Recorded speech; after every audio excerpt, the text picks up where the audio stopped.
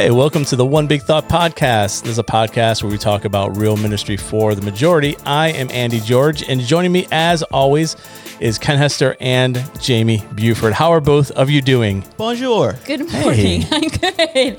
Ken's going for the international audience. That's right. We do have an international audience. Yeah, in France? All over the place. All over the place. Okay. Yeah. You know, why not? If we're not there yet, we're preparing the way. That's right. We're ready. That's right. Awesome. We do want to welcome everybody who are listening right now. And wherever you're listening from, Jamie, what do we want them to do? We want them to like, comment, subscribe, and give us 5 stars. There it is right there. Share So with make your sure you do that. friends. Yeah, and it's Share. growing. We're getting more and more feedback and more listeners. So thank you for listening. We really do hope that this helps you in your journey of ministry. And as we said, Ken, this is about one big thought, right? That's kind of the gist of it. It's one big thought. I mean, you know, and it's helping people in ministry. It's helping people navigate through the ups and downs, the ins and outs, whether it's normal ministry or whatever we've experienced for the last year plus now. Yeah. We're on the 1 year anniversary of all things COVID, which is kind of crazy. Yeah, you know what's weird is on social media this last week, you started seeing people posting a year ago today. Yeah. The roads were clear, like nobody was out and about. People were just kind of on lockdown, basically. A year ago this past week, wild. all of Yeah. Facebook crashed due to church. That's right. Probably. A year ago today, everybody was figuring out how to stream live That's using right. their iPhones, That's like right. in their Yeah. house, you know. Yes. And but I think this podcast has been very timely as we are currently in COVID and coming out of it. Amen to that, right? Amen. That's right. I don't know about you, but I start to see the light at the end of the tunnel a do little too. bit. Yeah, Start to see things it's- opening up. It Yep. feels like we're getting closer. Yeah. Yeah. You know, Yeah. it's like, but still, we've now got to navigate the continued hybrid effect. Yeah. Right. So Yeah. I don't think we'll Yeah. ever go 100% fully back to the way, quote unquote, the way things were. Yeah. There will be new normals, new things to experience, new ways to do ministry. But then there's some things that stay the same. Yeah. Right. The care stays the same. How you interact with volunteers, Yeah. volunteers interact with leaders. It all remains the same. It just looks a little Yeah. different. Yep. Yeah, and everybody's dealing with it, as we mentioned, you know, kind of jokingly, but seriously international. Yeah. People all over the world are dealing with this as well. There's nobody that's been really immune from how to figure it out. And I'm talking to people all the time from different countries that are dealing with it, that are Yeah. kind of figuring out, hey, how do we do this? And dealing with the same challenges, kind of the good and the bad of social media and the accessibility. It's good. It's not so bad, but it can be very, very good. Yeah. So we're all dealing with it, but yeah. So we got one big thought happening today. Yeah, we sure do. So like we said, the title of this podcast is One Big Thought. Guys, what is today's one big thought?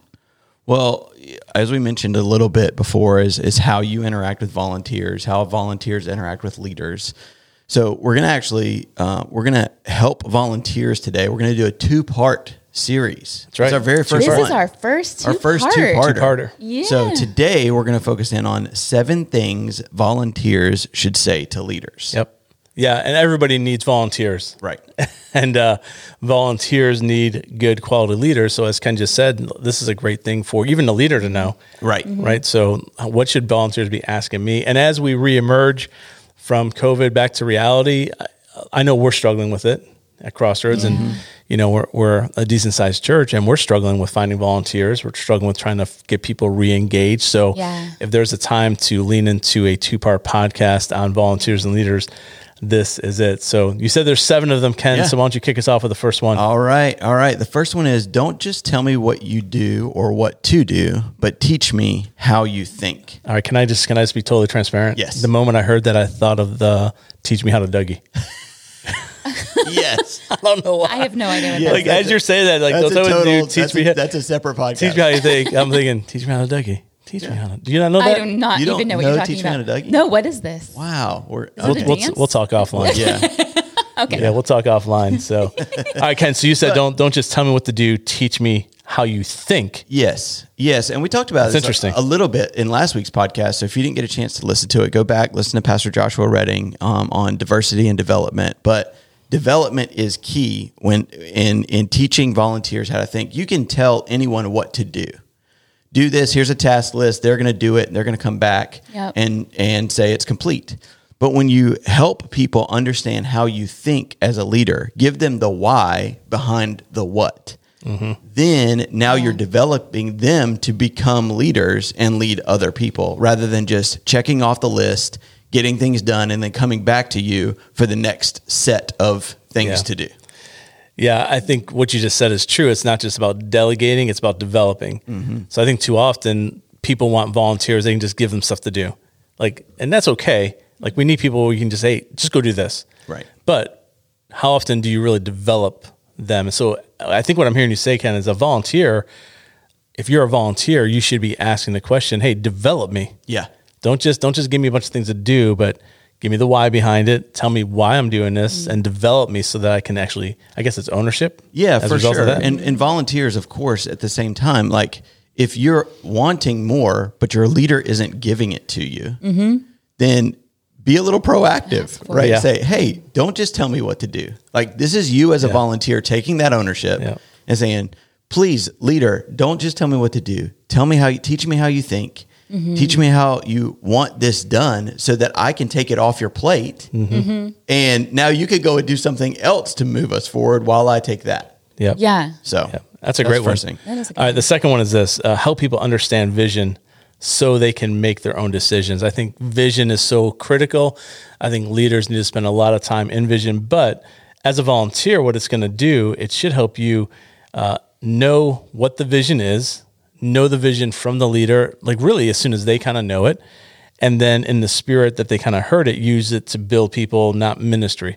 So I think, again, the vision is not just to build a ministry, it's to develop people. And volunteers need to know the vision behind the why. So it's not just about telling them why, it's also about the vision of it. So I think people don't get excited about just tasks or just cleaning up or just setting up things. Right. It's part of it. They get excited when they know why the vision is of that. And the spirit of that, I like how that's worded in there. It's the spirit that people are hearing vision and relaying vision. And so as a leader, as I'm kind of getting direction from God or from our elders or from other pastors or whatever, I need to convey that in that same kind of spirit and tone that is brought in. That way you as the volunteer get excited about it. And, a pitfall oftentimes with that is as leaders, we'll get information, like you said, from the Lord, from other leaders, from elders, from whoever, and then we'll send that out in an email or we'll send that out in a text message. Right. And that's not the spirit that you want to convey. Yeah. So have those conversations with people, have lunches with them. Pastor Andy, I know you do that often, is like you will have even a Zoom meeting or a Teams meeting or whatever, you'll video conference in and say, even if we can't meet in person, I want you to hear my heart in it. I want you to hear the spirit behind it. And if volunteers start asking that, if you feel like you're getting just emails and just information, as a volunteer, again, take it up a notch and say, hey, I'm not sure if I understood the spirit that you wanted to deliver that in. Could you give me some more, context? Yeah, and if you're a volunteer listening, listen, as a leader, I love it when volunteers want to meet and are proactive about it. As leaders, we should be doing that anyways. Like that should be a high priority on our end. But sometimes, let's face it, as leaders, you get busy and sometimes you forget. And so again, this is 7 things volunteers should say. So sometimes the volunteer is say, hey, can we just meet? And I just want to hear your heart about what's going on. That's not a threatening thing. That's a really good thing. Yeah. And you just mentioned priorities, which leads us to the next one. It says, please don't presume that our priorities are aligned. Yeah. As a volunteer, my priorities are a lot different than you as a leader. Right. As a ministry leader or as a pastor or whatever. Like a lot of times as a volunteer, I am in the kind of the front lines or the behind the scenes or the nitty gritty details of what needs to be done. And leaders are visionary. Leaders are, often leading from stage, leading from up front, trying to figure out the direction that we're going next. Again, whether it's kids ministry, youth ministry, curriculum, small groups, whatever, you're often leading that way. But as a volunteer, if I can ask a question, or say, don't presume that our priorities are aligned. Could you help me focus in what needs to be done? Yep. And providing that focus helps the organization move forward. Yeah, and I think this is also a very important thing that volunteers should be asking about their role. So another way of saying this too is, hey, what's my role? Like, define it for me. Again, that's for the leader to already have established, this is where I need you, this is why I need you, this is what I need you to focus on. But if all you're doing is just kind of throwing things out there, if you're just kind of delegating, hey, go take care of this, but you don't give them any real focus behind it or the priority behind it, the volunteers are just going to do the best they can to figure it out. So as a volunteer, again, be proactive and ask the question, like, what's my motivation? Yeah. Like, or an easy thing too for priorities is to say, when do you want that done by? yeah. I am guilty of this as a leader and overseeing other staff members and things like that. Well, I'll say, yes, let's do that. Go do that. And what's great I love about my team is they'll usually ask me, do you want that done today? Do you want that done next week? Right. When do you want that accomplished? Because I'm already moving on to the next thing. That's just my personality. But as volunteers, or if you don't feel like you're getting that clarity, just ask for that clarity. And then I'm like, oh yeah, don't even worry about that today. I can get that tomorrow or do that next week. But that'll help you as well. Yep. Very good. All right. Our fourth one is this. So the fourth thing out of 7 things volunteers should say to leaders is, in the long run, I prefer the challenge of confrontation to the complacency of underperformance. I like that one a lot. In other words, it's about challenge me to be better. Don't just allow me to settle. So again, volunteers need to be a little proactive to say, hey, if I'm not doing it the way I should be doing it, or if I'm not doing it the way you want to do it, then challenge me so I can do it better. Yeah. And I think people don't like confrontation, do they, Jamie? Not everybody. Not everybody, right? I don't love it. Yeah. So what do you think, Jamie, what do you think the fear is for volunteers to be? Because that, in order to ask that, a volunteer has to be somewhat okay with that confrontation as well. Yeah. Because some will avoid the question completely if they don't enjoy confrontation. And then some are totally comfortable with it and will ask that question boldly. Yeah. Yeah. And we don't want lazy leaders.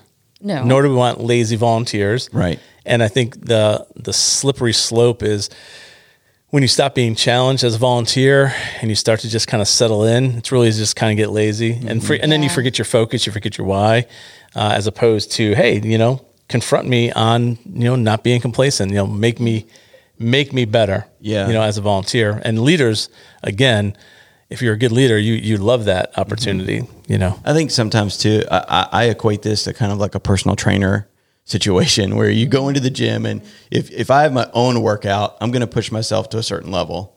But if I have somebody else, if I ask someone else to challenge me, don't let me settle. I can get one more rep in. I can get, I might not even think that I can, but if you challenge me to, then I'll step up to that. And they're going to push you to something you never thought you right. were So as volunteers, if you ask your leader that, then they're going to push you to something that you didn't even think was possible. Yeah. All right. So I guess that's me. Number 5. You just said that number 4. Number five. Give me an opportunity that overwhelms me. And that is, as a volunteer, if you say that to a leader, that for me, even reading that, it makes me giddy. I'm like, oh yeah, let me challenge. Again, it's in the same kind of heart as the last one. Is let me challenge you. Do you have any positions that are blocked by complacent people? Right. So it's these two kind of go hand in hand. Whereas all right, if I can give you something that you feel like maybe overwhelms you, that might challenge you as a volunteer and might also challenge you to step up into leadership a little bit, to involve other volunteers with you. So you're not just kind of sitting around and going, all right, well, these are the things that I've always done, and I'm not really challenged. And it may feel like it's overwhelming in the moment, but once you accomplish that, then now you realize that you just reset the standard.